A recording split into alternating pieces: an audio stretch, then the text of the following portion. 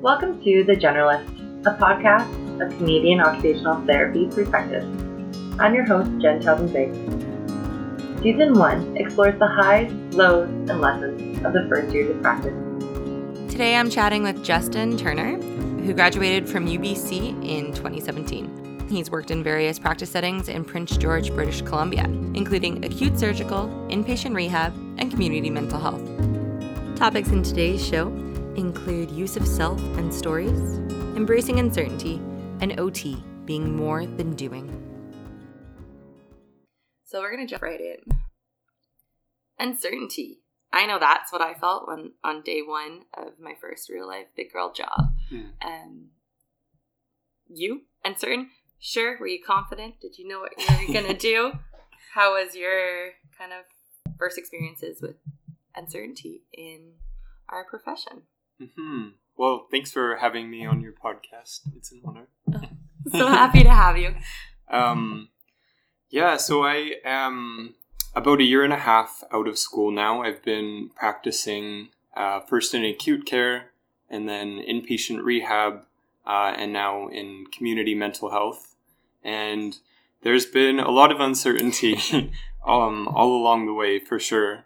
I think the biggest thing at this point in your career is you're going from 6 years of school, where you're getting constant feedback, you're writing papers, and it's good, it's bad, and people are telling you exactly what you did wrong, what you did right.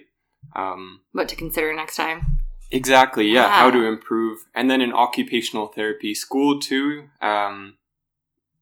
your preceptors are giving you quite a bit of feedback, and then you jump into being an actual OT, and it goes away entirely. There's no one standing behind the glass telling you how you should have done your interview differently? I mean, maybe there's some practice settings where that would be the case, but yeah, definitely not. Wasn't for me either. Yeah. You might, if you're really lucky, you'll have a good mentorship kind of program built into your first job, which I did have, I think. I met with my supervisor once a week. But even that, it doesn't dispel, the uncertainties and the anxieties that I had about my own practice. Right. So I think that's a huge point, going from getting constant feedback in one form or another, having things to work on, having even rubrics for every project you do. You don't go into a visit with a client and have a rubric. Oh, did I do this? Did I do that?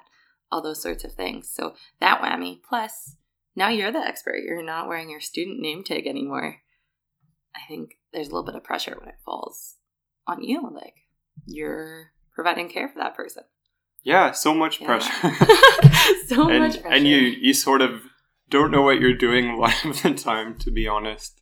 And you just have to be really reflective because the person that you're helping, they see you as the expert. They see you as coming in and, with a specific set of skills. And yeah, you don't always know what to do in every situation. Yeah. And I think reflection is the only way to progress. And going back into that clinical reasoning, you need to take that time and build it in, whether it's in your day or after work, to really reflect on what you're doing. I know I've tried reflection in a bunch of ways, whether it's just, making voice recordings on my phone and listening through my questions a couple days later, or I tried journaling, couldn't get into it, those sorts of things. Have you found anything that works, that helps you reflect on your practice? I definitely find, for me anyway, journaling is really important. I used it every day when I was first starting out. Right. And that might not work for everybody, but and then the other thing was I started around the same time as a couple other new graduates. Okay. So yeah, we would talk to each other and kind of bounce ideas off of each other. Right. So you had kind of a built-in support network there of, I didn't know what I was doing today and someone else didn't, so it kind of felt a little bit better. And you might not have that depending on where you start out. So but you can create it. You've just graduated with 50 to 100 other people who are in the same boat as you. So yeah, I think drawing upon your support network of other people who are in the same boat as you is important. Yeah. And I found really reflecting with OTs in different roles was also helpful, because I would kind of get stuck. I started out in mental health as well, and just thinking mental health wise, but then really talking to OTs in acute care or OTs in long-term care facilities or whatever else really helped me get that holistic view again and not get narrowed into one silo where, you know, you use action over inertia and you use this program, or you can only think in these kind of 3 ways. It helped remind me that you're still looking at the whole person, you're still doing all these things, and you can still think through the process in mental health, but, you know, thinking about their home environment, thinking about all these other things that might not first come to mind when you're just trying to figure out what CBT actually means. So that's what I found helpful. Yeah. You also told me a little earlier that you had a great tip about how to know if what you're doing actually helped. Do you mind sharing that with our listeners? Sure. So, like I said, I started off in acute care where the goal was really like to get someone out of the hospital, to get them home and to be safe and hopefully thrive. I like that. More than just be safe at home, but get them thriving. That's yeah, great. Yeah, ideally. But, you know, I would be sending people home and hoping for the best, but really just not knowing what's going to happen. And I might not ever see the person that I worked with again. So what I took upon myself to do was to read the charting. And in Prince George, there's like an online charting system for community. So I was able to do this. So I would look up a patient that I worked with, read the online charting to see if like the plans that I'd set up, the things that I'd put in place, if they were actually successful. And sometimes it wasn't. So that was helpful to read the reasons why, you know, the plan that we put in place didn't work. Yeah. And I don't know if everyone would have the luxury of being able to like check up on that, but if you know that the care you're providing is going to be followed up by somebody else, checking in with them and saying, what are some of the commonly missed things that would have been nice to have before you came in? Or, you know, did I set them up with too many things? And then it was just about, you know, prioritizing or exactly getting a little bit of feedback from the next team coming in. I thought that was brilliant. I never did that. Now I will. I'm going to start. Yeah. And it doesn't even have to be like an occupational therapist. Like you can follow up with if the nurse or the social worker in the community is the first one to see them, you know, checking in with them to see if things went well or not. Right. And just, because some, like, it's hard to do an actual follow-up. Mm-hmm. It's not necessarily in everyone's role or within their practice scope. Yeah. So that's really cool that you're able to connect with the bigger team and really find out what went well, what didn't, and how you can support people better in the future. So that's really cool. One other thing about reflection was trying to do a little bit, like whether it's once a week, like setting a date to reflect and just sitting down and doing it. So whether I wanted to or not, felt like it, or it was like, I don't even know what I'm doing, but just writing a couple points down, whether it was like practice-wide or a specific challenging situation or something that went easily. I found that was also helpful, was when I did have a good day or a really good moment, making note of what made that possible too. So if I'm having a rough time, like getting started with reflection, maybe just writing down some of those like celebrations and those like, hey, that felt right. What did I do there? And kind of break it down that way. And that helped me just get inspired about reflection again. Because sometimes it gets draining when you're just like finished your 40-hour work week and you're like, I should reflect right now because I had a busy week, but don't necessarily have the energy. That's kind of what would work for me. Yeah. Like deliberately setting aside the time. Yeah. Tuesday at 3 till 3:30 or whatever time it was. Or twice a week, and whenever I felt like I needed that. So in earlier on in a new role, more reflection. And then as you get more comfortable, I think you can go a little bit deeper and maybe a little bit less often. I think though, like no matter how much reflection you do, and reflection is important for sure, like you're going to have that uncertainty. Oh, yeah. Like, probably forever. Probably the more reflection you do, there might be more uncertainty. but at least then you are naming the beast rather than just running away from it. For me, anyway. But good point, yeah. I don't know if it's going to make you feel confident in week 3, but part of the process, I think, that we signed up for, being lifelong learners in a profession that is always changing. Yeah. Hey, generalists. If you're like me and can't get enough OT conversation, check out otpodcast.com for a listing of occupational therapy podcasts from around the world. That's otpodcast.com. So while we're on the topic of reflection, I would love to hear more about your journey becoming an OT and figuring out how this was the right path for you. I really love asking people that question, who are occupational therapists, because it's so different for everyone, isn't it? It totally is. You hear you met someone through a family member who is getting services, or you found the job description online and you're like, whoa, what is this? I've never heard anything like it. Like everything and anything. Mm-hmm. Yeah.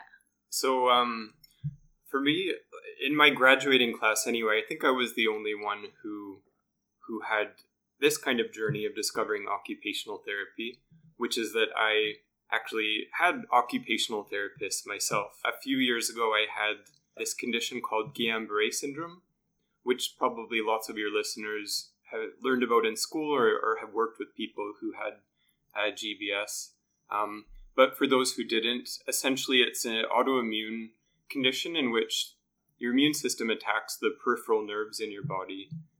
In the most common type of GBS, it attacks your myelin sheath. It leads to neuromuscular paralysis in the peripheral nervous system. In my case, my whole body was affected. I couldn't move my legs. Actually, I found I requested the charting from when I was in acute care. Oh, really? Yeah, and was reading like the manual muscle testing scores. So in my legs, it was like 1+ for knee flexion. Like in my ankles, I couldn't move them whatsoever. My face was paralyzed. Like I couldn't speak very well. I couldn't close my eyes. And GBS, it happens rapidly, right? Like it's a pretty quick onset, and then you're not really sure where it goes. Like it affects people very differently. Is that right? Yeah, it does. It was so weird. So at the time, I was actually studying neuroscience, and then I don't know if that was helpful or hurtful. Hey, I found it kind of helpful. Yeah, my undergraduate major was neuroscience at the time, and I had just finished my semester of second year. And then on the 23rd of December, I started to notice like a bit of weakness in my legs and some tingling in my hands. I was like, what's going on? So I went to the doctor and they were like, oh, it's just the flu or, mono or something. If it gets worse, come back. And then by Christmas morning, I couldn't even get out of bed. Like I had to get my mom and my aunt to help carry me out of bed to get to the doctor. Yeah, it was really scary. From that point, I just got worse and worse. At my lowest point, which was around New Year's, I couldn't eat. I was put on a fully liquid diet and then had a feeding tube. Nurses had to wipe my butt, all that kind of stuff. All of it, yeah. And 2 weeks earlier, you were writing final exams. Mm-hmm. That's wow. Yeah, which was stressful. I don't know. GBS is caused, sometimes you can link it to something specific. In my case, I was stressed by exams. I also had some flu-like symptoms, so it could have been from that. Right. In my case, we really don't know what the cause was. But anyway, so I was in an acute care setting for 4 weeks. And then from that point forward, I went to inpatient rehab and was there for 2 months. When I was in both acute care and in inpatient rehab, I had some occupational therapists, I think 3 in total, and physiotherapists and nurses, SLP, everything. Yeah. And I found the work that OTs did was just really fascinating and client-centered and individualized, like the work that the OTs did with me and the work that I saw them do with some of the other folks who were in the rehab setting. Right. Thank you so much for sharing this personal experience with myself and everyone who's listening. Can you tell us a little bit about what was going through your head during that time of like moving from emerge to acute to rehab to like just that whole process and not knowing if things are going to get worse or get better or stay where they're at? Mm-hmm. I guess the uncertainty. That's the theme we're carrying through here. Yeah, uncertainty for sure. I know that there's worse conditions you could get than GBS because 80% of people that get it, they do recover, like fully or almost fully. But 20% of people don't. And actually 5% of people, I think that's the right statistic, I could be wrong, like die from it worldwide. So yeah, it was on my mind, especially when I was at my lowest point and not getting better. Like, am I ever going to walk again?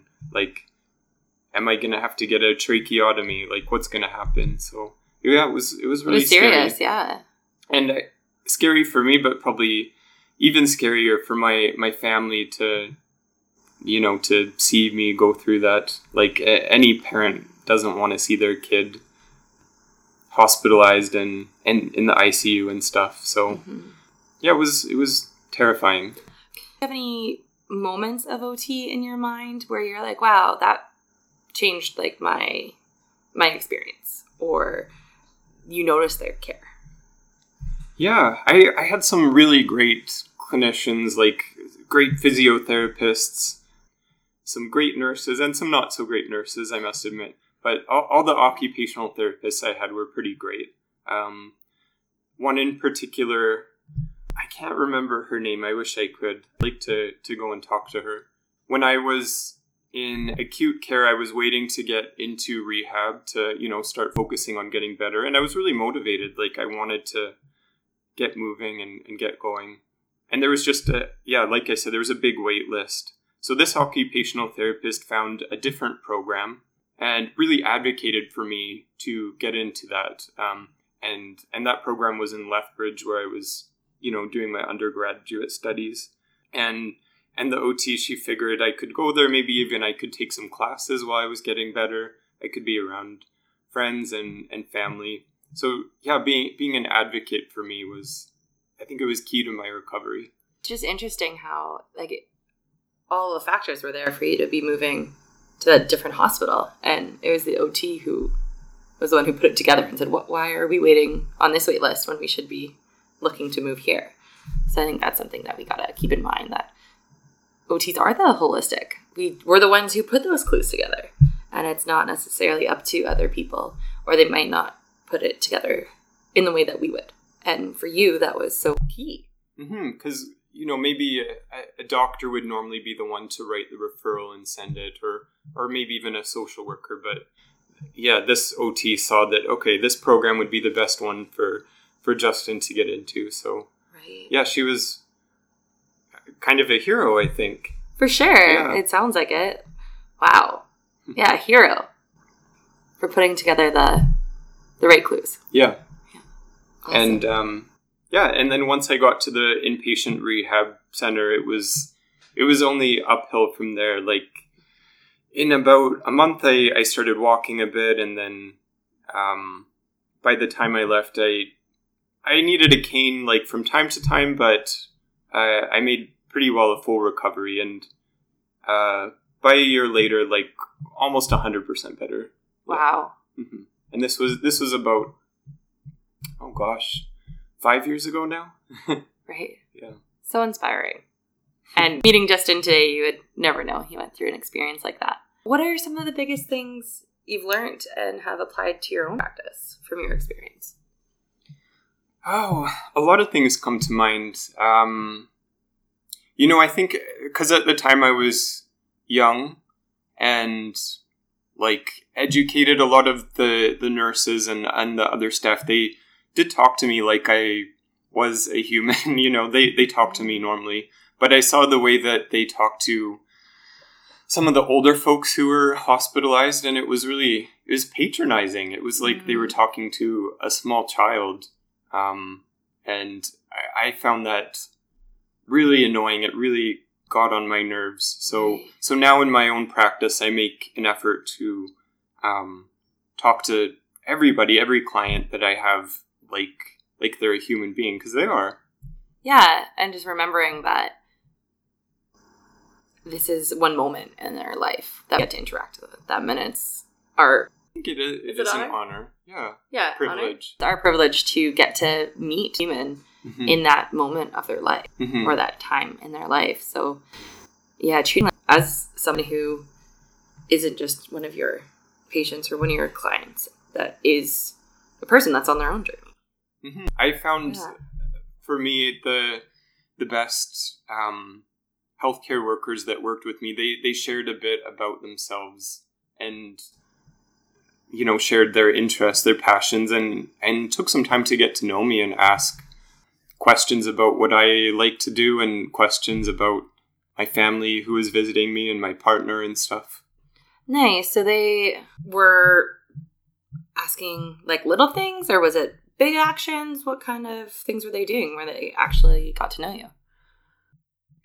I remember one nurse when I was in acute care, we had like a very deep conversation about like coming out and stuff and being gay, which is maybe not a conversation you would expect to have with a nurse. In a like recovering from GBS that like doesn't necessarily have to have connection to your sexual orientation. No, definitely. But it was so meaningful. Yeah. Yeah. Definitely. So that nurse taking time to get to know you was really like a meaningful point in your journey. Are there any other experiences you had that you felt more like a person and less like someone recovering? Yeah. When I was in the inpatient rehab place, I had a really great recreational therapist. One of the things that I did in rec therapy, and this is something like an OT could have done too, it really worked on fine motor skills. I got into tile art and making tile mosaics. Oh, nice. I love that. Yeah, it's actually an interest that I have to this day. So cool. So the tile mosaic project that I made with help from the rec therapist was a heart that I made like with rainbow colors for my partner. And I also made like some picture frames that everyone I made the picture frame for, they still have it and display it and stuff. Wow. So it's nice to have that like sort of tangible reminder of what I went through and the work that I put in to get better. Right. And it was probably really the first time since you got sick that you got to thank people or show like in an action, like your gratefulness to them, having the experience of people caring for you. Yeah, it was definitely a moment of gratitude because there were so many people that like, there's no way I could ever pay back the support that they gave to me. Right. And it's not about that, but yeah. Yeah. So it's cool that you actually got the opportunity, like not just to work on your fine motor, but expand the purpose of the activities you were doing. Definitely. And yeah, I think gratitude is really important. It's an important part of the recovery journey that anyone can go through. Right. And I think any of the team could support, and maybe it could also get forgotten. Yeah. Yeah, if no one jumps in on that. Yes, that sounds like such an experience, and I'm sure you're still processing different parts of it all the time and into your practice as well. What sort of things have you started using in your day-to-day work? Well, so especially when I was working in acute care and inpatient rehab, I literally worked with people who had GBS. Oh my gosh. Yeah. So with them, I would every time share my story, and I think that it helped to instill hope that, you know, you're going through this really, really shitty time right now, but it's going to get better. Right. And here's living proof. Yeah. Here's the living proof. I'm living proof of that. How did you balance between being able to share your story, but staying in your like kind of OT role versus more of a peer support? Did you ever feel like a struggle there? Yeah, it was a struggle for sure. I remember one example. I was the OT for this guy who had GBS and was in the ICU at the time, and had feeding tube, tracheotomy, you know, lots of tubes hooked up to him. He wasn't able to communicate at the time. And yeah, I went in and shared my story with him and did the initial interview thing. But then afterwards, I had to go to the bathroom and like just cried for 10 minutes because it brought up lots of emotions and lots of memories. Yeah, that was not easy. It sounds intense. Mm-hmm. Yeah. So would you call that like therapeutic use of self, or would you call that like sharing a story? How would you frame that? I think therapeutic use of self is a good way to put it. And I think therapeutic use of self is so important because you're working with this other human being and you're a human being. Right. So I think anytime you work with somebody, you have to give a little bit of yourself to get something in return. Right. Oh, I like that definition of use of self. It's human to human and giving and getting. That's really nice. Why does that work, or why do you try it? I don't know if there's any other way for me to practice. I can't imagine going in and just being occupational therapist and nothing else. Like whenever I'm working with someone, I'm Justin first, and then occupational therapist second, maybe, or third sometimes. That's awesome. I love that framing. I'm gonna borrow that. I'm Jen first. Okay. Occupational therapy. No, I'm Justin first. Oh well, today I think I'll stay with Jen. Okay. But so, how do you do it? Like, I know it's easy to talk about, well, I'm a human and you're a human and let's connect, but what are some of the ways you actually use yourself? Well, I make a point to be vulnerable with people, and I think of it as like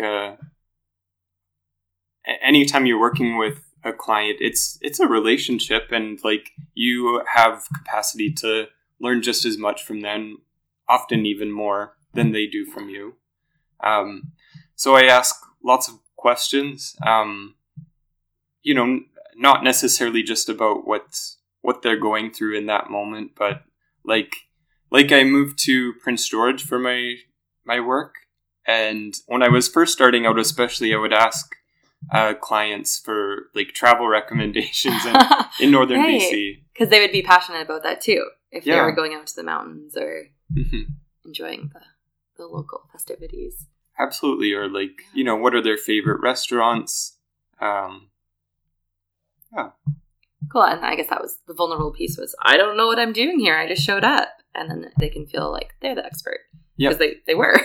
They were. Absolutely. Yeah. And like, I genuinely have taken some of my clients' recommendations, and like sometimes a client would recommend me go to a restaurant, and then I would go to the restaurant and I would tell them the next day, it was really good. I got this. I liked it.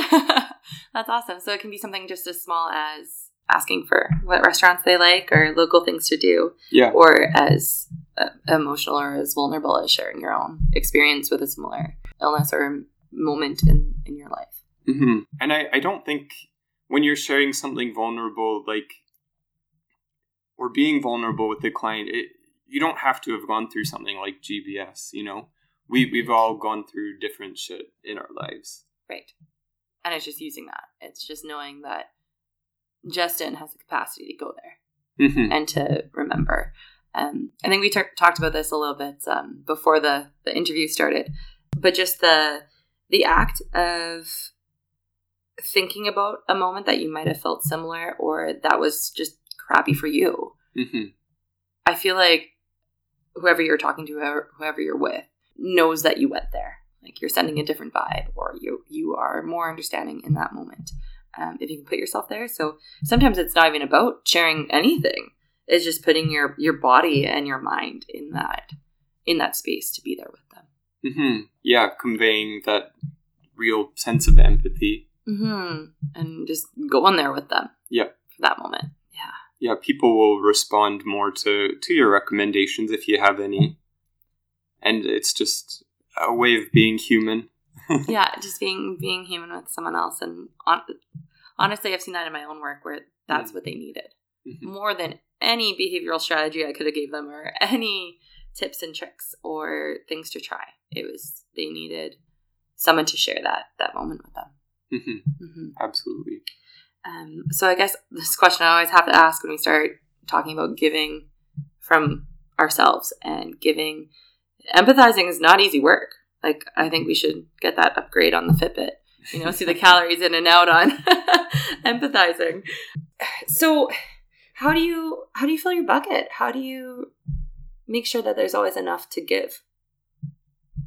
It's so hard. I think that refilling your bucket is like maybe the most important thing to remember to do when you're starting out in practice. Yeah, especially. And like even after starting out, like years and years down the line, it's something you have to really always think about or else you're not going to last or you're going to burn out. Yeah, and I found, especially in the beginning, was when my caseload became a full caseload and then some, and you were so busy, like from the time you showed up to work to the time you left, and there was no like decompression time. I wasn't aware of things that might have been emptying my bucket as much as when I had more time when I was like starting to build my caseload.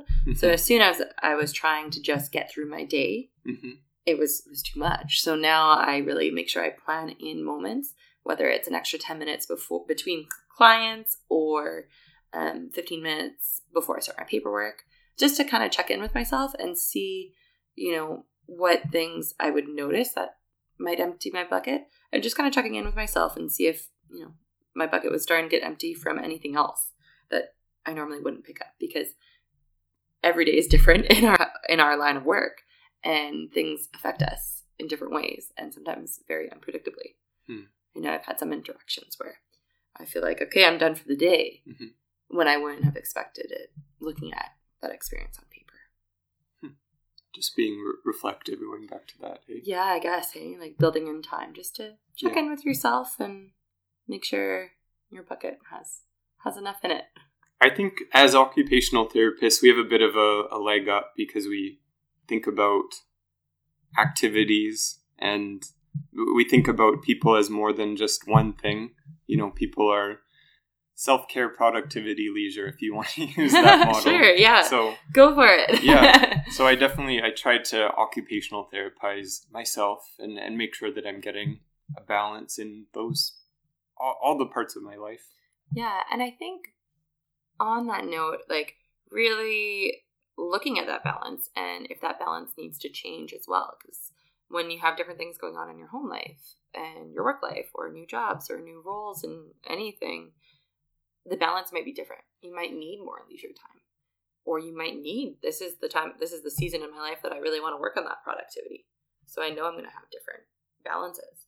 So I think it's also being flexible in what our balance looks like. Absolutely. Yeah. Do you have any tips, any tricks? Like what fills your bucket? What kind of things do you like to do?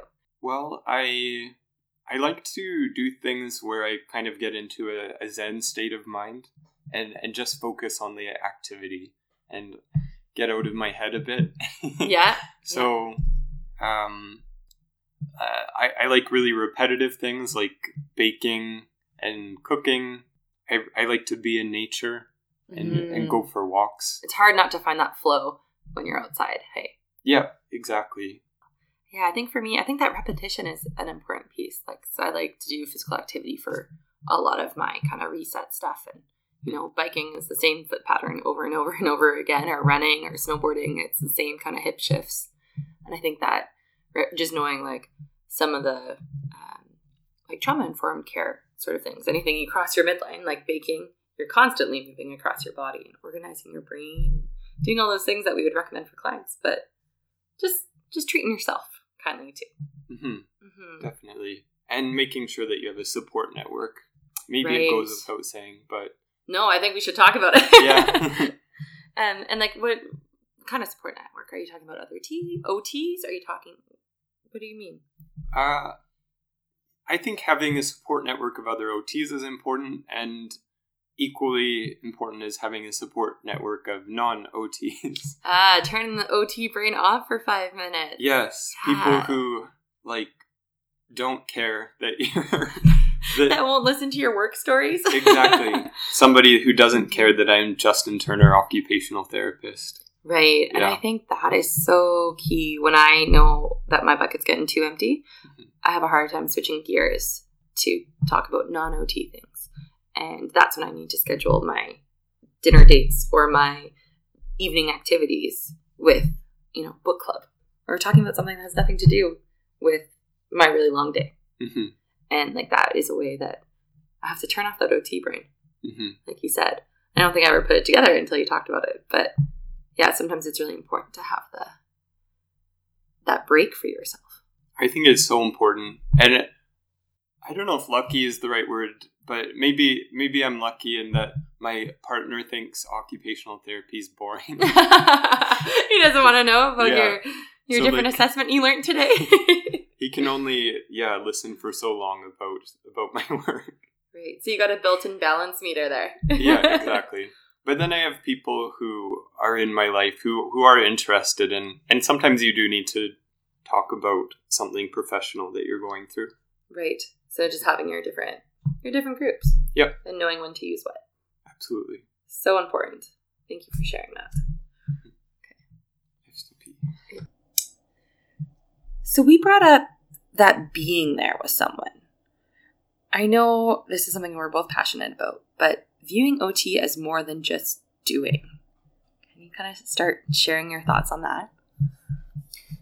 Yeah, I would say that's one of my critiques of the profession of occupational therapy. And I mean, it's not just in OT, it's in our culture more generally, that there's so much focus on valuing people based on what they do and what they can contribute, usually in a financial sense. But I think just being is good enough. Yeah. And sometimes that's the perfect thing to do. That is what is needed. Mm-hmm. Just I think it's a little harder to chart, maybe. I think that's why sometimes we wrap our head around what are we doing rather than, are we working on being? Are we working on belonging? Mm-hmm. Mm-hmm. When I was in the hospital, I found that the focus was, let's get this person home. Let's make sure they can, go to the bathroom with adaptive equipment, very specific things they need to do. And now that I'm in community mental health, I have a lot more flexibility to zero in on my passion of just letting people be and the occupation of being, of existing in this world. Yeah. So, some of the moments when I felt most like an occupational therapist are, sitting with somebody and not even talking that much necessarily, but just, feeling the sun on your skin and being together. Or going for a little walk through the forest. That's a great occupation. That's a great goal, if you want to use the word goal, to work on with somebody. Exactly. And I know in my experience that has been the biggest part of a lot of my therapeutic relationships is just being there. Mm-hmm. And whether it's being there consistently or being there to help people prove to themselves that they can just be, and that's okay, or they can sit in the sun and it makes them feel better, and that is all they needed that afternoon, and that's okay, and you can rest and you can rejuvenate your body by being and belonging with somebody, and then that meeting that need is important when you're talking about being lonely, or when you're talking. I think loneliness was a big thing for my role now and previously in a more straight mental health role. The loneliness factor. It's really hard to do things when you don't feel accepted or when you don't feel like you have a place to belong. So sometimes I think us taking that step back, or not even a step back, but the first step is being before you can, do all these things that we have checklists for. I think it is the first step, and sometimes it's the last step too. Exactly. Yeah. It's good enough. Yeah. Yeah. So once you're doing all these things and you're reaching goals, sometimes that's a really challenging transition to go from, okay, this is what I have to do next, this is what I have to do next, this is what I have to do next. And then it's kind of well, I reached my concrete goals. What now? And I think, especially with people with longer recoveries or who have been on a certain journey for a long time, the what next is, or that uncertainty. This is the uncertainty episode that comes up. And it's hard to just be when you've been focused on a certain goal for so long and you finally achieve it. Yeah, it's okay to slow down. Yeah, cool. I like that. So that was a really interesting moment for you where you weren't necessarily doing the most traditional, I'm going to say with little air quotes, traditional OT activity that we would think of. But you still, that's when you felt like you're really doing occupational therapy. Do you have any moments when you were not feeling as much like an OT? Yeah, and sometimes the moments when I have felt like this doesn't seem like occupational therapy are like bread and butter occupational therapy things. Yeah. Like when I was first at the hospital, I worked in the pre-screening clinic for people having a hip or a knee replacement surgery. And there was a checklist of questions, like an algorithm that you went through with every person. Like, how many stairs do you have to get into your house? Do you have a walk-in shower or a tub shower? And the basic ADLs. Yeah, exactly. Yeah. The basic ADLs. And like logistical things, like, is there somebody who can stay with you for at least 72 hours once you get home from the hospital? And I know that like my role in that and the questions that I asked, they were important as part of the process, but it definitely did not feel like occupational therapy. Right. Especially when I first started. And then as time went by, I sort of put the questions to the side and made it more conversational, and I would ask more open-ended questions. And it started to feel more occupational therapy at that point. So I would ask, like, why are you getting this surgery? You know, how does your arthritis impact your day-to-day life? And I can only imagine how that person receiving surgery would have such a different experience going through a checklist and then meeting Justin. Like, it seems like that was such a different way of you coming into it, even the way you're just speaking about like what you were doing. It was like very one after another versus, oh, hey, like, I'm curious about you. What's happening? Yeah. And then when I got really comfortable with it, I would ask those questions like, how long have you lived in Prince George? I'm thinking of going on a vacation to Prince Rupert. You got any recommendations? You know, right. the general, like, human to human kind of questions. Yeah, because it's weird to have a conversation where it's one-sided, right? It's not always question, answer. But now you're giving them the opportunity to ask you those questions too. Like, it just changes who's the expert, I think. When people found out that I was new to Prince George, they would have a million questions for me too. So, yeah. Right, and changes that power dynamic for sure. Does. Instead of, I have the checklist, answer my questions. To, yeah, I'm stuck on that meeting Justin. Like, it's a different experience. And I think those conversations, why they work so well to do so many things, like change the power dynamic and give someone more autonomy in their treatment or in their session with you, is because you are now shifting from doing a checklist to being and belonging and just interacting on that human to human level. Justin, I'm a little bit jealous of all the clients that get to meet you. So for myself and for the listeners, are you ready for some rapid fire questions? Oh boy, let's do this. Let's do this? All right. What guides your practice? I would say what guides my practice and my life more generally is my mom, who unfortunately passed away just about 2 years ago now. And she was not an occupational therapist per se, but she was, in a way, like the way that she saw the world and saw everyone as being valuable, and in the way that she helped people. So I tried to live up to her kindness and her immediate way of connecting with people. I try to be more like her. Wow, that's beautiful. How do you describe OT and your current role? It's such a struggle. I think we all feel that sometimes.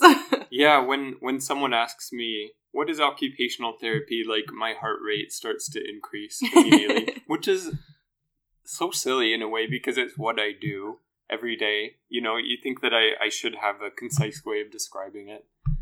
But maybe the best I can do right now in community mental health is I tell people, what are some things that make you feel like you that you're currently struggling with?